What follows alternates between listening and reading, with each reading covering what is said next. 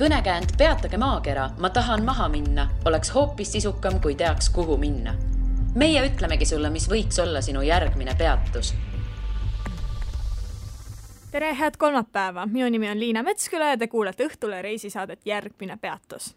Tänase saate külaliseks on proua, kes vaatamata oma 76 eluaastale teeb silmad ette nii mõnelegi noorele rännuhuvilisele. Nimelt on proua Aita Mihkelsoo viimased aastad käinud Egiptuses talvitumas. Ja seda täiesti üksinda.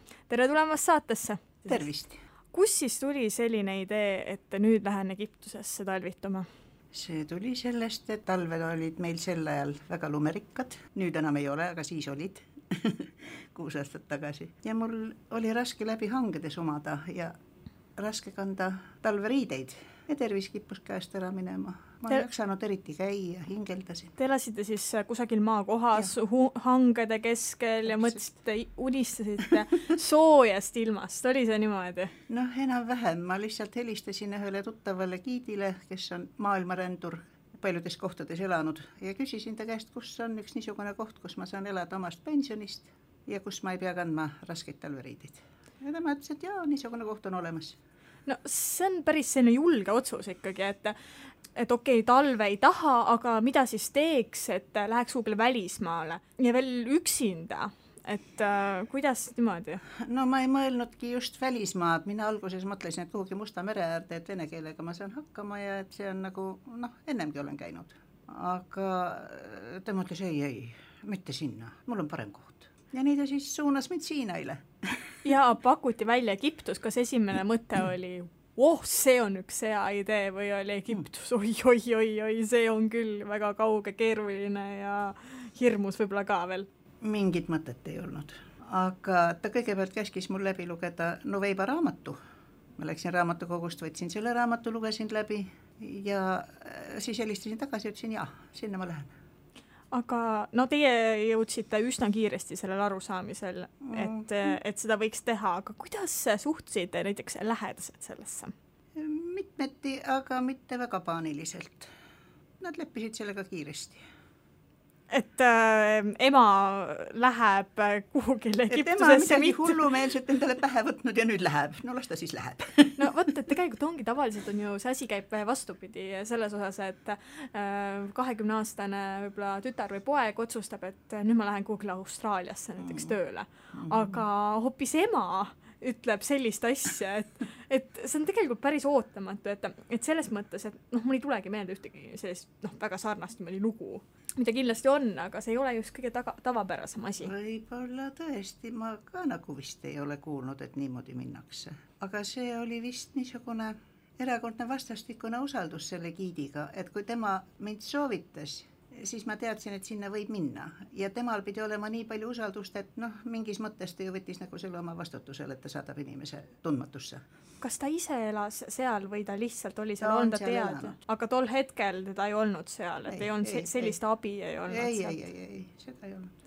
Aga kuidas sai ette valmistatud selleks, et raamatu lugemist te mainisite juba, aga kõik ma ei tea, alates lennupileti ostmises kuni riiete pakkimiseni või täpselt välja mõtlemiseni, kuhu siis minna. Et kuidas see kõik toimis? No kõigepealt ma siis helistasin talle tagasi ja ütlesin, et sinna ma tahan minna. Siis ta ütles, okei, ma broneerin sulle lennupileti ja organiseerin sulle taksolennukile vastu. Sest lennuk läheb ainult Sarmel Sheiki. Aga see koht on Nuveiba, see on sealt 200 kilomeetrit. Nii siis oligi, ta broneeris pileti ära, ma ostsin selle pileti välja ja läksin. See kõlab nii lihtsalt, et just see, kuidas te sellest räägite, see on lihtsalt niivõrd lihtne, et ma ei tea, et kuulajad, kes seda kuulevad, võib-olla siis pooled hakkavad samamoodi broneerima, et see tundub lihtsalt niivõrd lihtne olevat. Aga loomulikult, ja niimoodi võikski teha ja ma tulen lennukile vastu selle autoga ja pole mingit probleemi. Seal on olemas kohad, kus elada, ööbida, kõik ongi lihtne. Aga kui palju oli varasemalt selliste kogemust, et kui palju te olite välismaal käinud, kui palju te üksinda näiteks välismaal käinud, kas üldse? Ma olen käinud bussiekskursioonidel mööda Euroopat. Üsna paljudes riikides, mõni on jäänud käimata, 2-3 tükki võib-olla. Nooruses ma olin alpinist, siis ma käisin Kaukaasias siis elas mul väga hea sõbranna Turkmeenias, nii et ma olen varem käinud Kopikõrbes ja olnud seal päris pikaajaliselt. Nii et noh, nagu nii väga suurt uudist ei olnud, et kui on koht, kuhu minna, siis ma lähen. Et oli natukene selline võib-olla ühelt poolt käidud rada, et olite juba palju käinud, aga teiselt poolt nagu natukene ikkagi tundmatusse hüppamine. Ikka absoluutselt tundmatusse hüppamine. No nii, et ostsite lennupileti ära, koitis kaunis päev, kui te hakkasite siis Egiptuse poole lendama, lendasite Sharmi. Mis edasi sai? Seisate Sharmi lennujaamas, vist auto tuleb järgi, et mis siis edasi saab? No taksojuht ootas mind nimesildiga Aita ja siis läksin ta juurde, ütlesin, et mina see olen. Läksime autosse ja siis hakkas see esimene keelekümblus inglise keeles, sellepärast et minu inglise keel oli sellel tasemel, mis ma kunagi koolis olin õppinud, aga sellest on juba väga palju aega möödas ja praktiseerida ei olnud ju kusagil. Ja vist araabia keele oskust ka, vähemalt tol hetkel, võib-olla nüüd siis äkki natuke on juba nipet-näpet. Ma mõned käibefraasid tean, mis on vajalikud, aga päris vestelda saaksin, ei. Aga inglise keeles vestlus? Inglise keeles ma olen käinud kõik need aastad sõnaraamat taskus ja olmetasandil ma vist ikka nüüd juba suhtlen normaalselt. Nii et oli siis ees 200-kilomeetrine reis pimedusse, see oli vist sõna otseses mõttes tol õhtul. Absoluutselt, kell oli 10 õhtul ja siis on seal kott pime. Niisiis sõitsite sinna, kas teil oli koht, kuhu minna? Ei olnud. Miks ometi, aga miks? Vaat seda ta ütles, et eks sa koha peal ise vaatad. Ma just mõtlengi, et ise olen hästi palju ka käinud üksinda, aga alati on justkui nagu see koht, kuhu minna, vähemalt esimesel õhtul. Et kuidagi tundub eriti suur julgustükk minna niimoodi, et jõuan õhtul 10, 11, 12 sinna kohale ja siis ma alles hakkan otsima, kuhu minna. Muidugi taksojuht mu käest küsis, kuhu ma teid viin. No ma ei teadnud ja ma ei osanud talle seletada ka inglise keeles, et paluks mulle midagi odavamat. Aga raamatust ma ju lugesin, et seal elatakse kämpides. No ilmselt on see lühend sõnast camping, aga seal kasutatakse sõna kämp. Ja kuidagi ma siis sain talle selgeks, et ta pakkus mulle enne varianti, et kas selle hinnaga, alguses olid muidu väga kallid hinnad. Aga mina ütlesin, et ei, liiga palju. Seda ma oskasin öelda. Ja siis ta viiski mind ühte kämpi. Kas te mäletate ka seda, kui palju see tol hetkel maksis, et kui palju oli see selline mõistlik hind? No sest on ka nüüd 6 aastat möödas muidugi. See oli, kui ma ei eksi, 1400 poundi. See on siis Egiptuse pound, mis oli tookord kursiga 1,9. Praegu on see 1,20. Praegu on väga, väga soodus reisida sinna. Ja siis oli see ööpäev oli vist 1400. Aga sinna jääda te ei plaaninud, et... Ma oleksin sinna jäänud, aga ma arvestasin, et kui 1400 on ainult üks ööpäev, siis 30 päeva, et seda ei pea minu rahakott vastu, siis ma tahan süüa ka. Ja siis ma võtsin selle 1 ööks ja hommikul siis läksin mööda ranna äärt vaatama, seal peab olema veel kämpe, et kus on siis soodsam võimalus pidama jääda. Te ütlesite, et läksime, et... Läksin. Vabandust, kuulsin, läksime, mõtlesin, et kas taksojuht juba pakkus ennast appi? Taksojuhiga leppisime kokku järgmisel päeval ühe kellaaja, aga ma jõudnudki selleks kellaajaks tagasi. Et ma leidsingi sealt eestlasi ja kämpi, mille hind tundus mulle vastuvõetav või et sellega ma tulen toime. Milline see oli, et kämping meie mõistes on siis selline... võib-olla matkamisega seotud asi, et kirjeldage, et mis seal oli ja mis mugavused näiteks seal olid, kas üldse, et kas tõesti ainult külma veega pesen või mis seal täpselt vastu vaatas? Ja. Kämpid on niisugused kohad, kus on tavaliselt üks kapitaalne hoone, kui on. Ja nendes hoonetes on siis tuba ja privaatne dušš ja WC või on bungalow või on mõlemad kombineeritud, et kui tahad, elad bangalos, kui tahad, võtad toa. Esimese kuu ma elasin siis ühes toas niimoodi, aga lõpuks ma vaatasin, et ka see läheb liiga kalliks ja siis ma jõudsin järgmisse kohta, kus ma siis elasin bangalos. Seal on ühiskasutatav tualett ja pesemisruum. Kes on need inimesed, kes seal elasid, et olid nad turistid või nad olid samamoodi tulnud pikemaks ajaks nagu teie? Väga mitmeti. Turistid on nad kõik me olime turistid. Aga mõned turistid olid siis kauem ja mõned lühemat aega, nii kuidas keegi sai. Vanemad inimesed said lubada endale mitu kuud, need, kes tööl käisid, siis nii kaua, kui seda puhkust anti. Aga siis sai see mulle seal juba esimesel aastal selgeks, et tervise parandamiseks 1 kuust natuke vähe. Et kui 2 kuud, siis juba hakkad tundma, et on midagi oluliselt muutunud. Ja muidugi eriti hea oli siis olla 6 kuud. Ma saan aru, et esialgu te siis tulite vaid 1 kuuks. Ei, ma ei teadnud, kui pikaks ajaks. Jaa, see oli vist 1 otsa pilet. See oli 1 otsa pilet ja et kui see asi mulle sugugi ei sobi, siis ma tulen sealt kohe tagasi esimesel võimalusel ja kui sobib, siis tulen kevadel tagasi ja nii läks.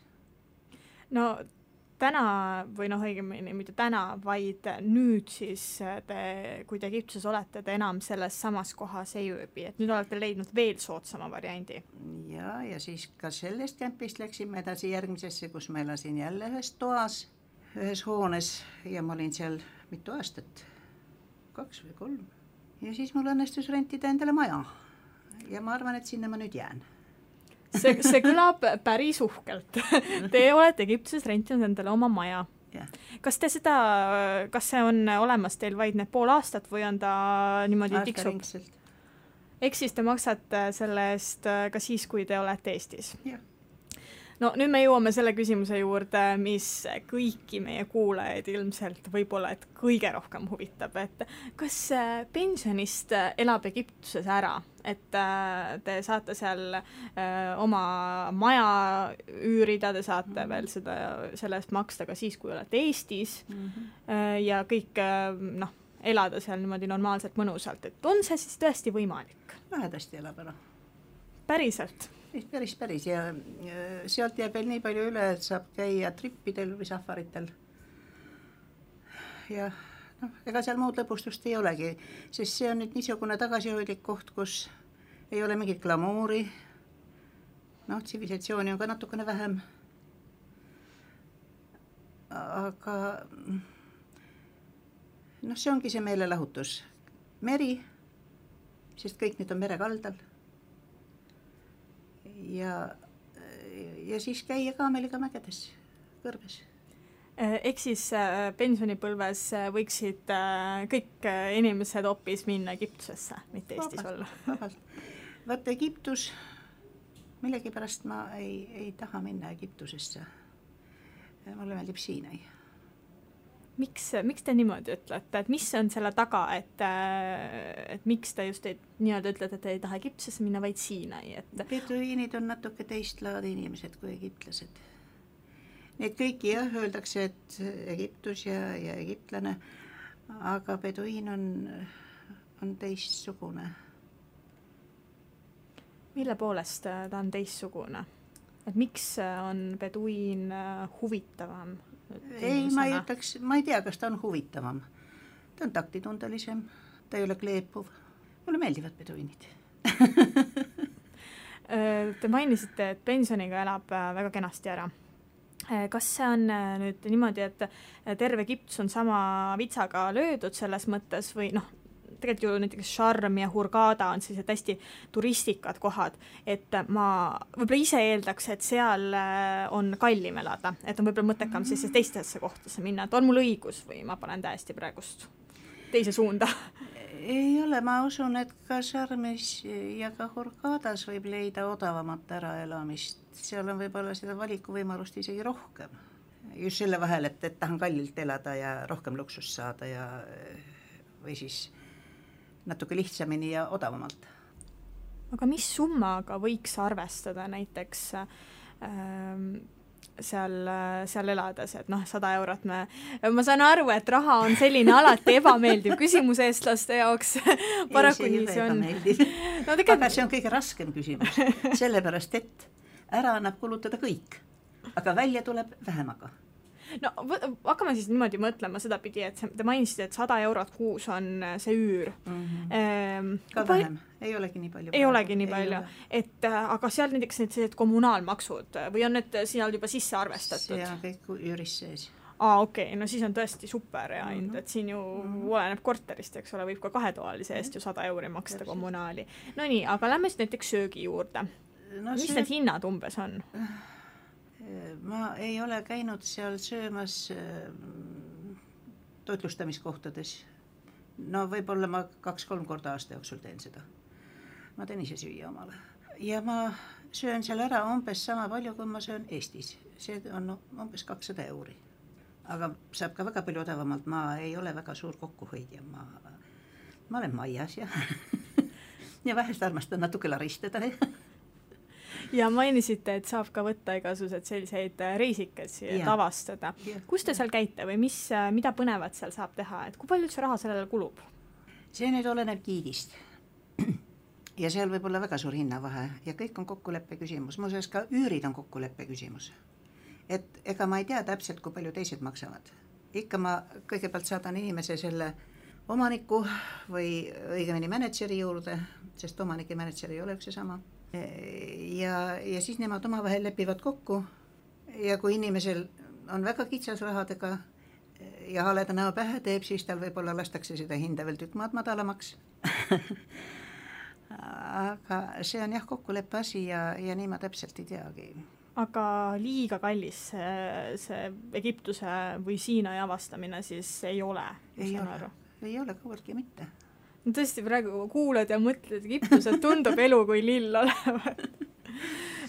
Aga tegelikult on ju ka see teema, et kui ma ei eksi, siis vahepeal olid lennud üldse Egiptusesse, vähemalt Eestist maha võetud. Mitte Egiptusesse, vaid Sharmi. Okei, et peeti nagu selliseks natukene ohtlikuks. Et kuidas teie seda tajusite, et oli see siis mingi periood seal ohtlikum või tõesti oli see võib-olla natukene üle paisutatud? Mina ei tajunud seal mingit ohtu, absoluutselt. Ohtlik võib olla Põhja-Siinail.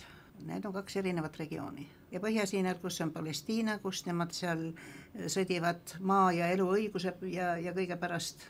Ja seal on muidugi väga traagilised asjad. Aga teise maa poliitikasse ma ei taha nagu eriti sekkuda. Lõuna-Siinail öeldakse, et mis terroristid, me ei lase siia niisugusi. Meil on tähtsad turistid, me elame sellest. Neil ju muud sissetulekut ei ole. Ja nad hoiavad turiste väga. Ja mingid ebameeldivusi ei tohi olla turisti jaoks. Ehk siis teie seal olles sellist hirmu, et nüüd kuskil kõrvalmajas plahvatab pomm, sellist asja ei pea? Ei. Mingit füüsilist vägivalda ma ei kujuta ette. Ma võin südame rahus käia südaöösel üksinda läbi linna ja mitte keegi ei tunne huvigi selle vastu, kuhu ma lähen või kes ma olen. Vaatate selline natukene juba oma inimene, et tuntakse teid juba võib-olla kuskil poes, et teid tervitatakse. Ja, kindlasti. Mõnes kohas lausa öeldakse, et näed, see on sinu isiklik pood, alati tule siia, kui sul midagi tarvis on. Vaata kui vahvalt tegelikult. Ütleme niimoodi, siin kuskil Selveris ei ütle keegi sellist asja. No ei, see on teistmoodi. Ja niivõrd väike, tal on küll linnastaatus, aga ta on ju sisuliselt kaluriküla ja korral sellest läbi jalutad, siis juba kõik teavad, kes sa oled. Ja kui ma seal mitu kuud niimoodi läbi jalutan, otse loomulik kõik teavad, kes ma olen. Mina kõiki ei tea, sest inimesi on siiski rohkem, aga nemad tunnevad mind küll. Aga kuidas selle infrastruktuuriga on, et poed, arstiabi, kõik sellised vajalikud asjad, et pisikene ta on, et on sellised asjad olemas, et kui tõesti võib-olla midagi juhtub ja on vaja arsti juurde minna, et on see olemas? Arst on täiesti olemas. Mul ei ole seda küll vaja läinud seal koha peal ja muidu on vist nii nagu ikka välismaal olles tervisekindlustus ja mis kõik, ma ei ole seda ühe korra võtsin, aga selleks liiga kalliks ja oli mõttetu. Dahab, see on sealt, ütleme, see on Sharmi ja Nuveiba vahepeal, üks mereäärne kuurortlinn. Seal käiakse hambaid ravimas ja proteese tegemas ja see on seal nii palju odavat, selleks sõidetakse ekstra sinna, et seal endale hambad suhu saada. Miks seal nii odav on? No seal on kõik hinnad odavamad. Seal ongi hinnad odavamad. Okei. Aga tervis muidu teil on paranenud selle soojas elamisel? Ja. Kui ma olen selle suve siin ära olnud, siis tütar vaatab mind sügise poole ja ütleb, et kuule, sul on aeg hakata kohvrit pakkima. Mis pärast? Sa hakkad talve unne jääma. Ma väsin ära ja ja jään niimoodi, ma ei oska öelda, ma jään vanaks. Aga siis nüüd ma ütlen siis Siinail olemine, mitte Egiptuses olemine, et see on siis, mis annab sellise särtsu silmadesse ja elujõu, ma saan aru. Ja annab, see on vist eriti soolane vesi ja ma ei tea, mis mineraale see vesi veel sisaldab, aga ta mõjub tervisele tõesti hästi. Et kui ma esimesel aastal mööda linna käisin, siis mina iga natukese tagant istusin trotuaari ääre peale. Ma ei jaksa käia, ma ei jaksa ka Tallinnas käia. Ja selle aja lõpuks seal ma käisin pikad maad maha ja mul ei tulnud mõttessegi, et ma peaksin kuhugi istuma vahepeal. Päike ja soojus annavad sellise energia. Kas see kuiv õhk, kas see päike, seal on mingi eriline valgus, mis nagu paistab sust läbi, see paistab igalt poolt läbi. Ja ega ma ei võta päikest, ma olen varju all, aga ma jään pruuniks. Või lähen pruuniks seal. Mida te seal päevad läbi teete? Et kas te loete raamatut või te jalutate või teil on mingi oma sõpruskond kuskil tekkinud seal? Seda kõike. Kõike? On sõpruskond ja on raamatud ja on arvuti. Kui mul ei oleks internetti ja arvutit, siis ma seal ei oleks maksimum võib-olla kuu. Siis ma tuleks lihtsalt tulema. Hakkas juba lähedas igatsema võib-olla Eestiga suhtlemist või mis? Ja ma olen ju ikkagi eestlane ja ma ei taha Eestist olla nii kaugel. Aga läbi interneti ma oleksin nagu kogu aeg kohal. Ma jälgin kogu aeg päevasündmusi. Ma olen kogu aeg lastega kontaktis. Kes on need inimesed, kellega te seal suhtlema olete hakanud? Et on nad teised eestlased või on ka sellised inimesed, kes on tulnud pensionipõlve veetma? Nii ongi. On teised eestlased ja on neid, kes seal oma pensionipõlve veedavad. Seal on ka sakslasi väga palju, seal on terve Saksa küla üles ehitatud. Mõni eestlane on endale sinna maja ehitanud. Ehitamine pidi sellega odav olema. Või tähendab ongi. Ehk siis seal elab veel eestlasi, et ei ole ainus seal? Ei, kaugeltki mitte. No, kui ma ei eksi, siis Egiptuses saab viisavabalt olla 3 kuud äkki? Ei. 6 kuud? Viisavabalt ei saa seal üldse olla. Peab ikkagi mingi viisa olema? Kohe. See viisa, selle saab lennujaamast kohe, kui maandud. Aga kas see kehtib 3 kuud? Ei, see kehtib 1 kuu. Nii, aga mis siis, kuidas teie siis... Viisa pikendamine. Aga kuidas see käib? Tuleb minna Sharmi, seal on passiosakond. Seal tuleb anda sisse avaldus, siis kästakse mingi aja pärast minna turismipolitseisse Porti linnaossa, see on Noveibas, kus olid alguses täiesti umbkeelsed araablased. Tuleb anda seal intervjuu. Et miks te üldse tahate siia jääda? Just, kes te olete ja mis pärast. Ja siis läheb veel tükk aega mööda, siis tuleb minna Sharmi tagasi ja võtta sealt, siis on see viisa tehtud. Ja siis nii kauaks, kui ta on siis antud, vahest antakse 4 kuuks, vahest antakse 6 kuuks. Hinnad on muutunud. Aga on see lihtne asi, et kõik, kes tahavad, kõik saavad selle viisa? Ja, ei ole küll tõrget olnud, et keegi ilma oleks jäänud, seda mitte. Millal te taaskord lähete Egiptusesse? 6. oktoobril on mu tütre pulmad ja peale seda tahaks kohe minna. Pilet ostetud? Ei ole. Piletiost tuleb siis viimasel hetkel? Jaa, see tuleb viimasel hetkel. Igatahes ma soovin toredat reisi teile sinna ja toredat olemist Egiptuses. Aitäh. Ja suur tänu, et tulite saatesse. Aitäh teile. Järgmine peatus on eetris juba tuleval kolmapäeval. Kuula meid igal kolmapäeval Õhtulehest, SoundCloudist või iTunesist ja ära unusta meie podcasti tellida.